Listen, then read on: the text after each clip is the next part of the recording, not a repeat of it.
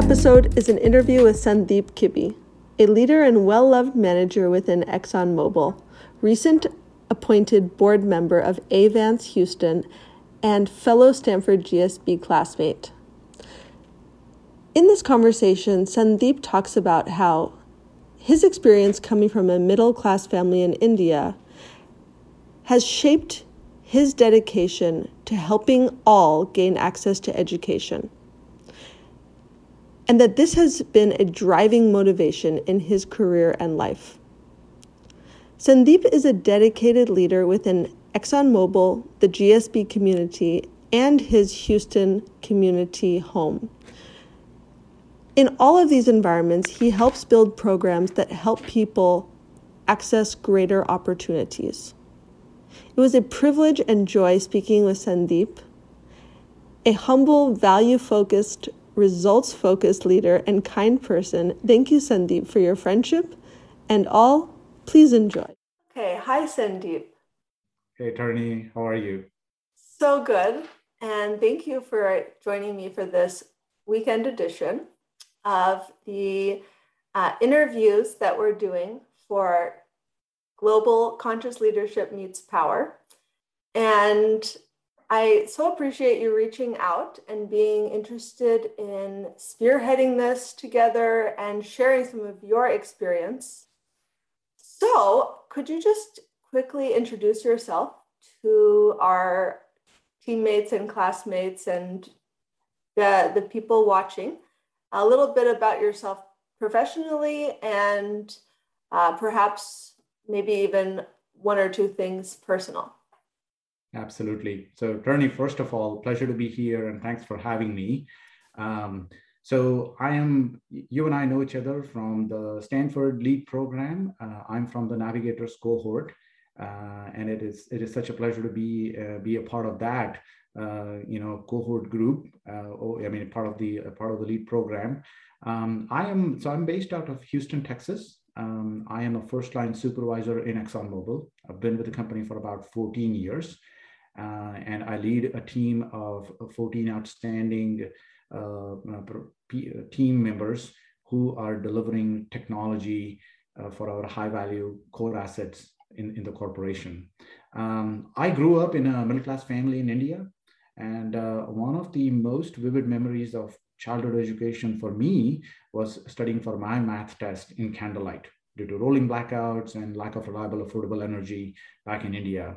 And so today, life has come full circle for me. I work for ExxonMobil with the purpose of providing reliable, affordable energy so that one day no child in any part of the world will need to study in candlelight ever again. That's my purpose, energizing humanity. And that's what energizes me. Wow, thank you. And one of the things I found interesting about you and why I selected you to be part of this interview process is you have a beautiful leadership style that is both soft and strong at the same time. So that's kind of jumping ahead, because one of my questions is, who does a great job balancing? And in the short time that we've gotten to see each other, I do see that in you. So just so you know. I appreciate that. Yeah. And that is what we're all exploring. So the first question today is, who has been the biggest influence in your career, and what was it that they did or did not do? And how have you tried to emulate them? Right. And also why were they so influential? Yeah, so absolutely. So, having been in ExxonMobil now for 14 years, especially now in my current role, which is formal leadership role, I have several role models who have had a major influence on how I lead. There are several visionary leaders in my company, current VP, for example, former vice presidents in the company that I admire and who continue to inspire me and others. Yeah, right. But let me share with you someone who is outside of my industry, and that's Indra Nooyi. And I know that you and I have talked about her in the past. She is the former CEO of PepsiCo, And I had the privilege of meeting her about 3 years ago here in Houston, Texas.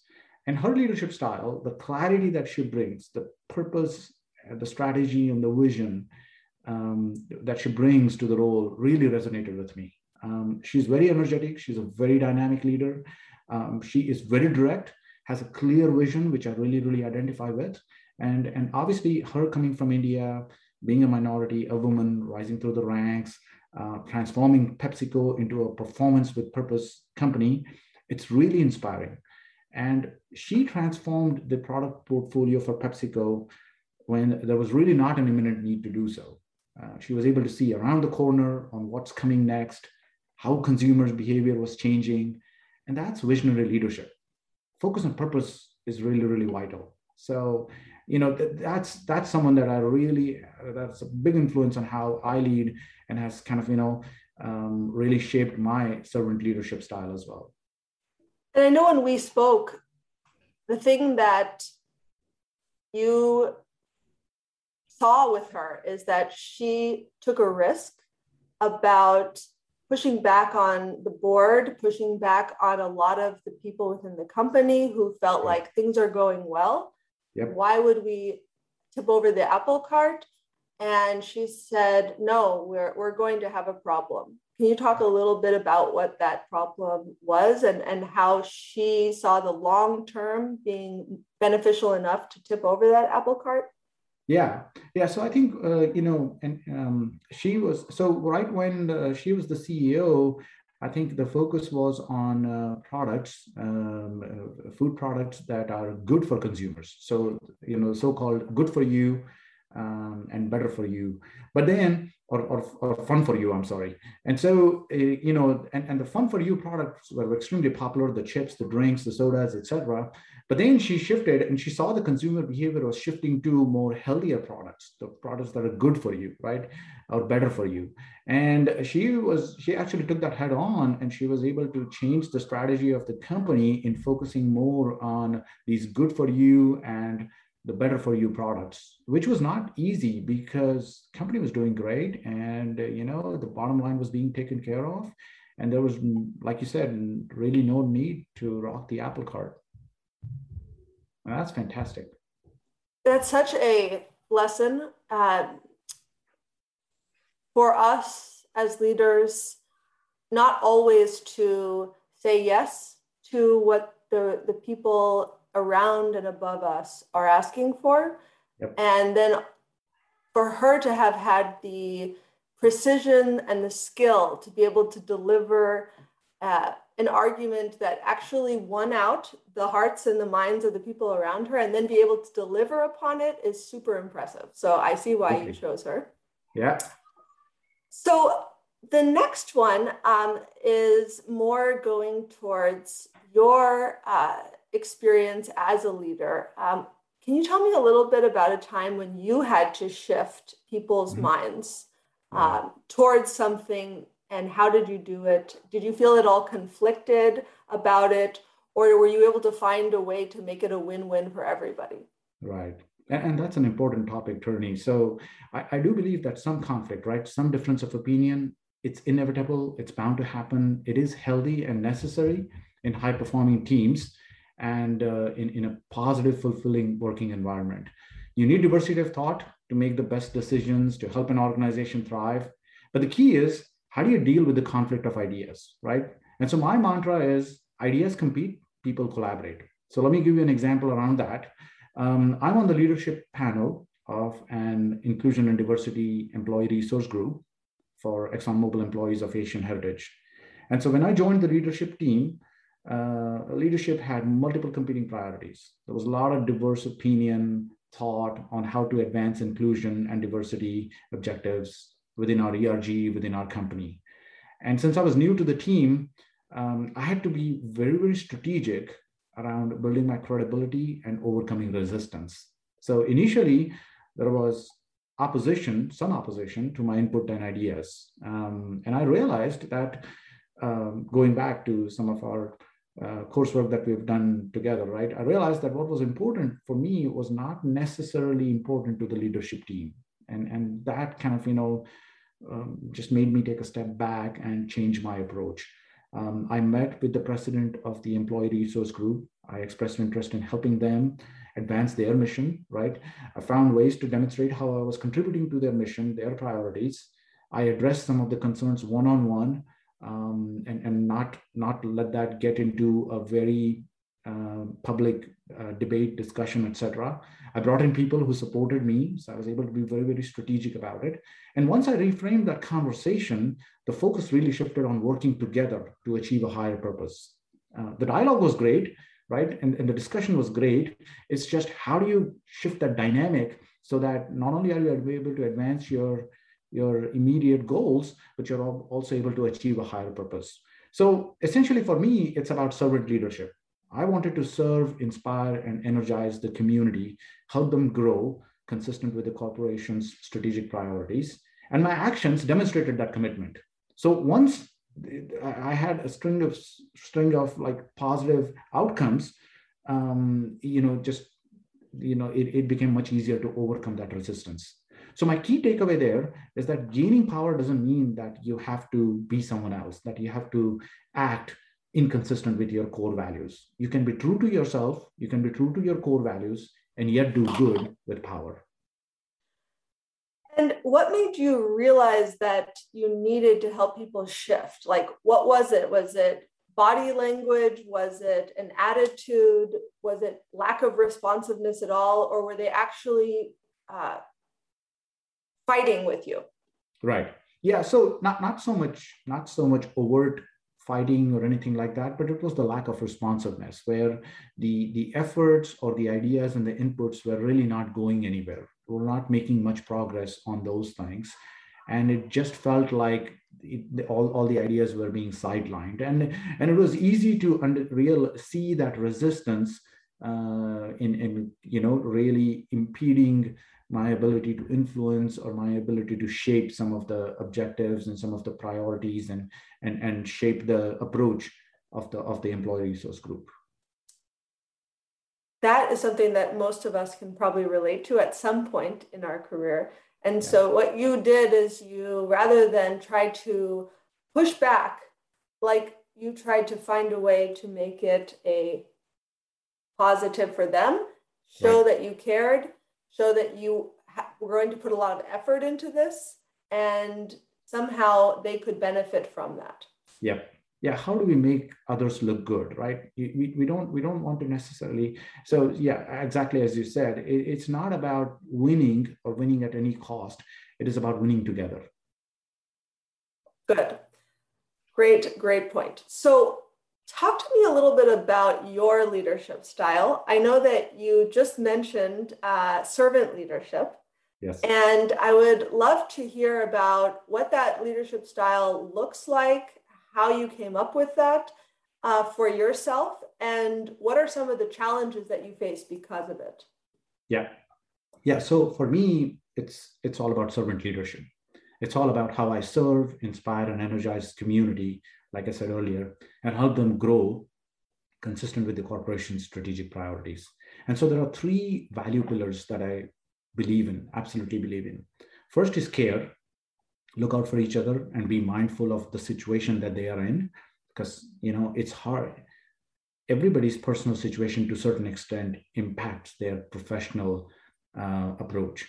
So care is very important. Look out for each other. Second is compassion. Be compassionate, demonstrate understanding, and compassion goes beyond empathy. Compassion is not just putting people in other people's shoes, but doing something about it, understanding their suffering, understanding what they're going through, and doing something about it. And third is, I think, courage. Speak up and do what's right. Engage others, but do so with compassion and care. So my focus as a leader is to position people for success. I mean, I have a great team. They go above and beyond in getting things done. My job is to make sure that I provide the resources for them to succeed, whether it be capital, whether it be equipment, people. Give them credit, let them shine. In my current role, I'm not responsible for deliverables. My team is. They own the timelines, they own the milestones, they own the deliverables, and they manage the expectations of our customers. My job is to make sure that they grow their skills, ensure that they're working on these high value programs that have a clear line of sight. My job is to help them find fulfillment, feel valued, feel recognized for their contributions. And so what do you see as either a blind spot because of that value set, Yeah. or what do you have to overcome because of this being the way that you operate from the core? Yeah. So servant leadership takes courage, in my opinion, Turney. Because if you're on the sidelines cheering for the team, supporting them, helping them, but not directly overseeing the projects, sometimes you can come across as incompetent. And the reason why I say that is because your contributions are subtle. They're behind the scenes. You're working through others. And that can be seen as not taking charge or not really acting like a leader in a traditional style in a military, for example, where you're leading from the front. It's servant leadership is courageous in the sense that you really have to let go. You really have to empower others and be open to that idea of not being in charge. So the key is to not feel insecure. Resist the urge to take charge, to take credit. It's not about you. It's about your team. And that's true leadership. Wow. So, I can relate to that and resist the temptation to feel insecure is a great piece of advice. And not only resist the feeling to jump in there and get some credit, Yep. but also resist the temptation to allow that potential view that you're incompetent at the moment to make you feel insecure. Just let it play itself out. Exactly. Wow. I want to come work for you. Well, thanks. I should be working for you. Hello. I'm looking forward to it. It's in my future. So the next question has a lot to do with this as well. And it's something that I've heard in the past, and maybe we heard it in our class, but that people respond best to people who start out a bit cold, a bit standoffish, not so approachable, and then occasionally show this underbelly, this softness and friendliness. That makes people, wow, I actually like him after all, or her. Whereas people who are coming across as kind and friendly and approachable all the time, when they then all of a sudden have to drop down some disappointing news or drop down the hammer, people are like, what happened to him? Right. I don't really like him any longer. And it's that dynamic that scares me personally, because I feel like if we have less power when we're coming with more friendliness and more approachability, more care, more compassion up front, that's a problem, because that's our approach. So tell me about your thoughts. Yeah, so and I absolutely agree with you. I think position of power, right? It can bring out different styles and different leaders. I mean, there are times when the demanding, the guardedness, that kind of leadership is really needed. So for example, in the battlefield, in the military, where you have to provide a very clear course of action, and you need that. You need that. So there are moments when some of that authoritative leadership, where it can come across as aloof or standoffish, it is needed. It can be very effective in the short term, in a moment of crisis, for example, right? So there's a time and place for authoritative leadership. Long term, though, I do think that empathetic leadership, servant leadership, is more effective. And here's why. I think it builds trust, it builds empowerment, it makes people feel valued.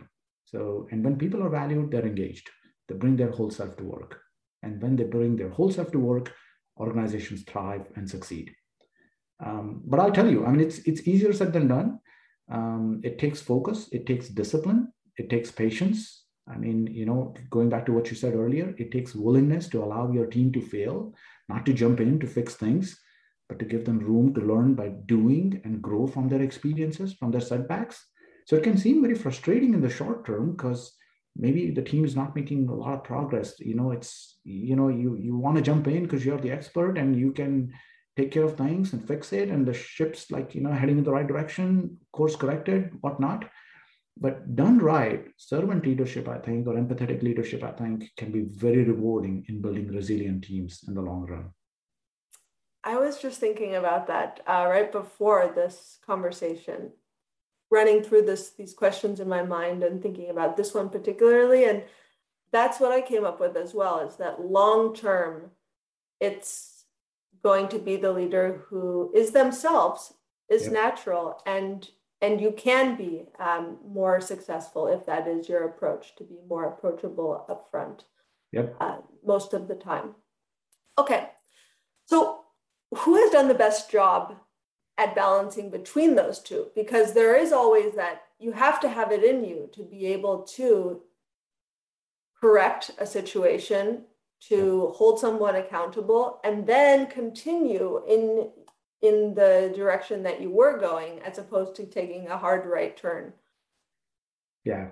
And so it is, the balancing the two styles is not easy. And people usually gravitate towards one more than the other. But I have seen quite a few leaders in my company do a great job balancing these two styles. And one example that I can think of is one of our former presidents. He was very good at taking charge of things when it came to safety or operations integrity at work. Laser sharp focus, extremely value focused, questioned everything. And really, we knew that, from the questions that he asked, we knew that was paramount, that was non-negotiable, which so that was kind of leading from the front, very militaristic or very authoritative kind of. But at the same time, when it came to innovation, when it came to research, when it came to more open-ended opportunities, he would just step back and let science just take over, right? Let things work out, let people work through it, work through the complex research or open-ended opportunities that we were working on. Let innovation take its course. And it's hard to do. So from your standpoint, what has been a time when you had to do that? You had to let someone down, disappoint someone who reported to you, or even who you reported to. Right. Yeah. So I'm gonna give you a completely different example from last year, 2020, which was so unique because of this COVID-19 pandemic that we've all experienced as humanity, as a planet, right? So 2020, COVID-19 really directly challenged the core value of safety for my team.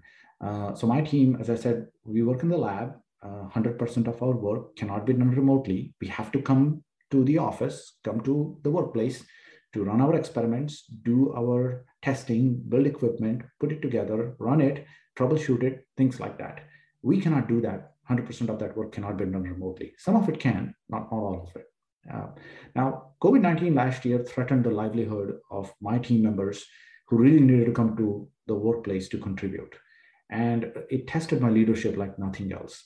So here's what I did, right? I'd just come into this role a year, less than a year, something like that.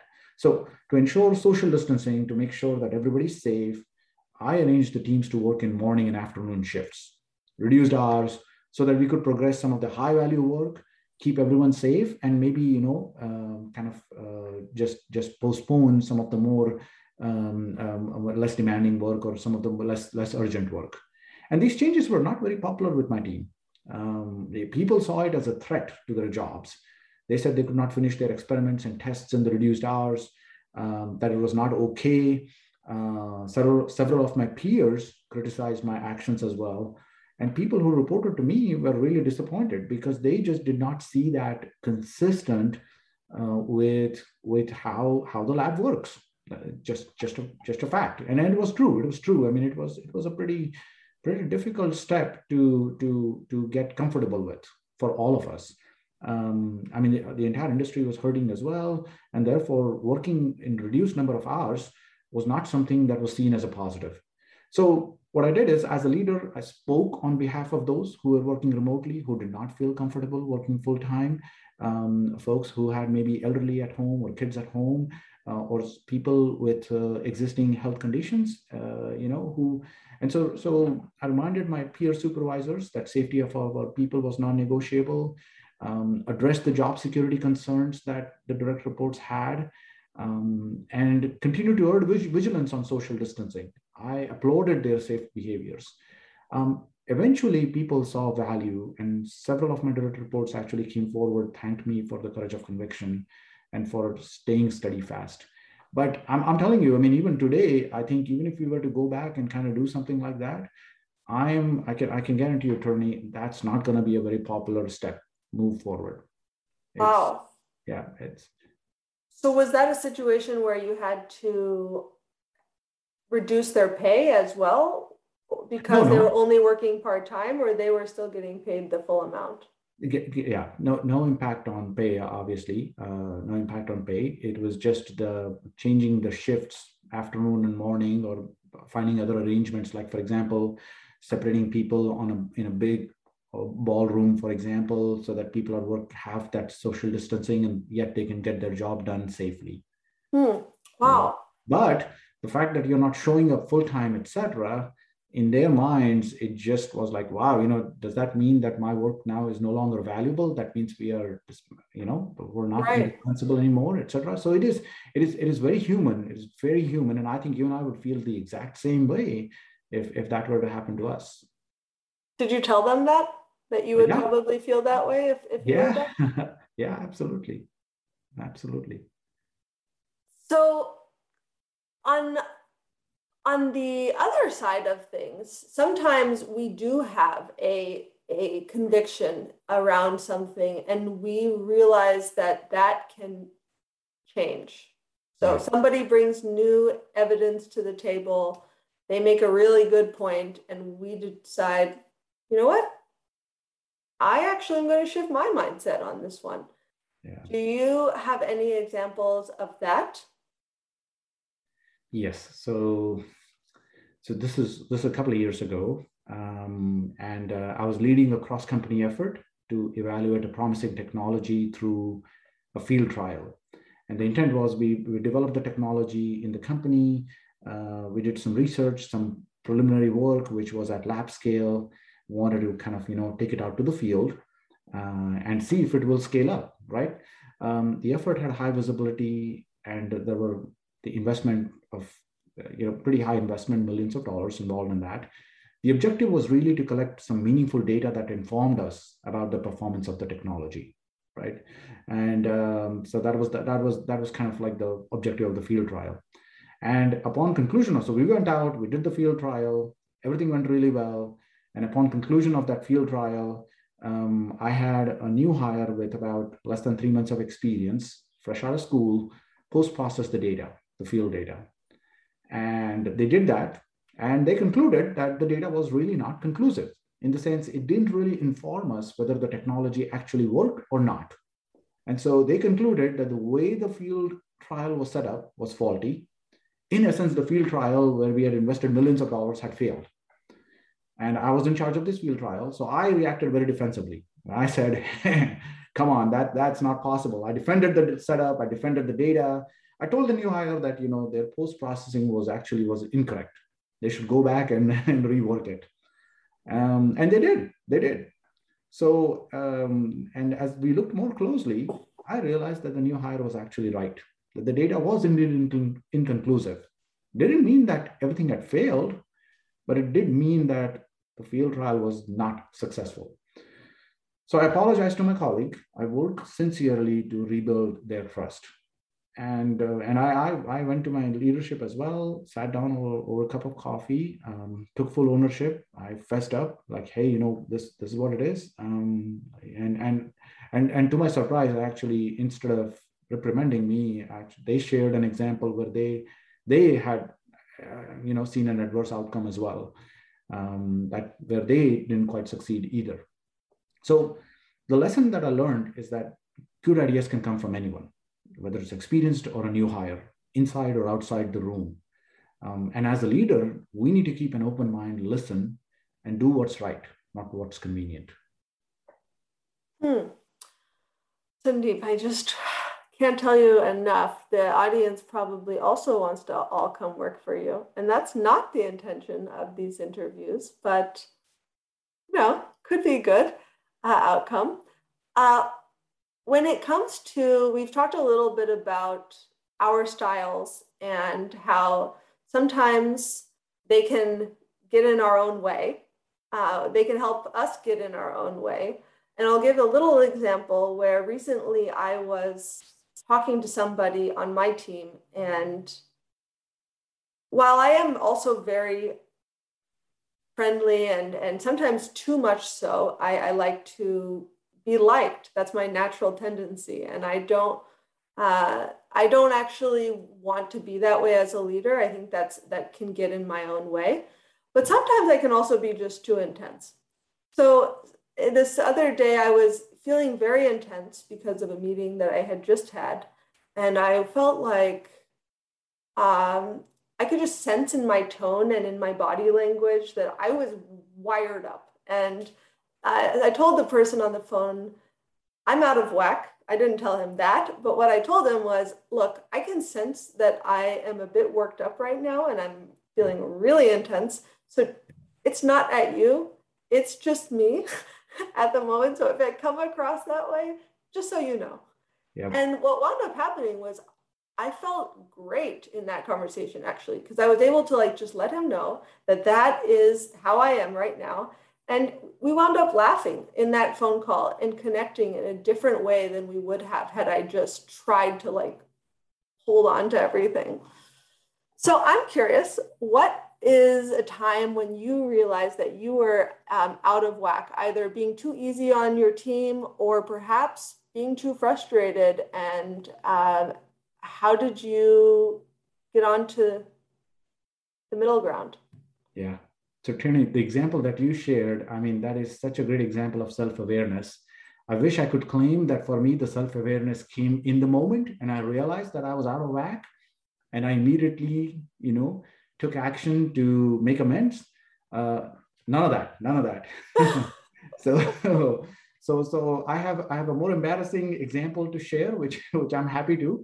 And this is one that actually, is something that I share with the new hires as well, because maybe it's something that I hope people can learn from my mistakes and the one that I didn't do so well, so that they don't end up repeating something like that. So early in my career, right, when I joined ExxonMobil, I was fresh out of school. I wanted to contribute. I wanted to do my best. And my leadership style was very, very competitive. It's more focused on tasks rather than people, deliverables. The deliverables took priority. And it came many times at the cost of people, at the cost of relationships. I was very demanding. I was driving functional excellence when it came to meeting deadlines. And that all of that came at the expense of relationships. And that realization came to me not immediately. So in your example, you said, wow, it's that self-awareness, just in the moment you realize that you're out of whack. For me, that the fact that I was out of whack, that realization did not come to me immediately. It took me years to realize that what I was doing was just I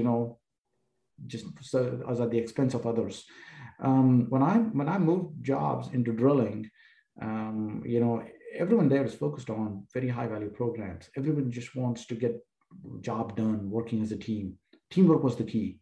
And if you could help the cause, if your ideas were, if somehow your ideas could basically help advance the mission, your ideas were welcome.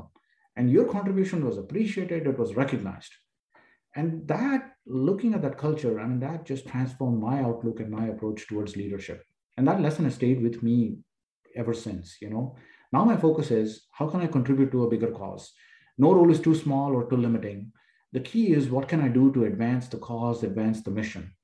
And so I started working back in the day in pipelines. And so as soon as I got good at it, they moved me into drilling in my company, which I knew nothing about. And as I've grown in drilling, they put me in the lab, where it's more about managing operations integrity, productivity, while making an impact.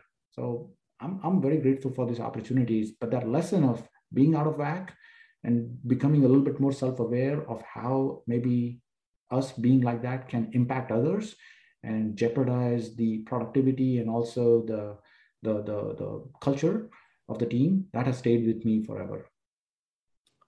Well, that is a surprise that you haven't always been this way, and makes it even more special that you've come to it over time based on thoughtfulness. So thank you so much, Sandeep. Is there anything else that you wanted to cover?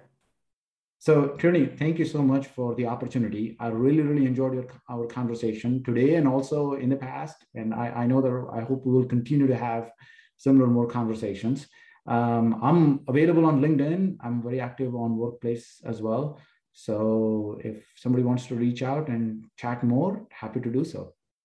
So thank you. Thank Wonderful. you for the And opportunity. congratulations on finishing the program recently, but Yes, thank also you. sticking around. Yes, absolutely. So it's a privilege. It's a privilege to be a part of the lead alum community, and I plan to take more courses next quarter. So looking forward to our continued partnership and collaboration. Looking very forward to our continued partnership and collaboration indeed. Thank you, Sandeep. Thanks, Tony.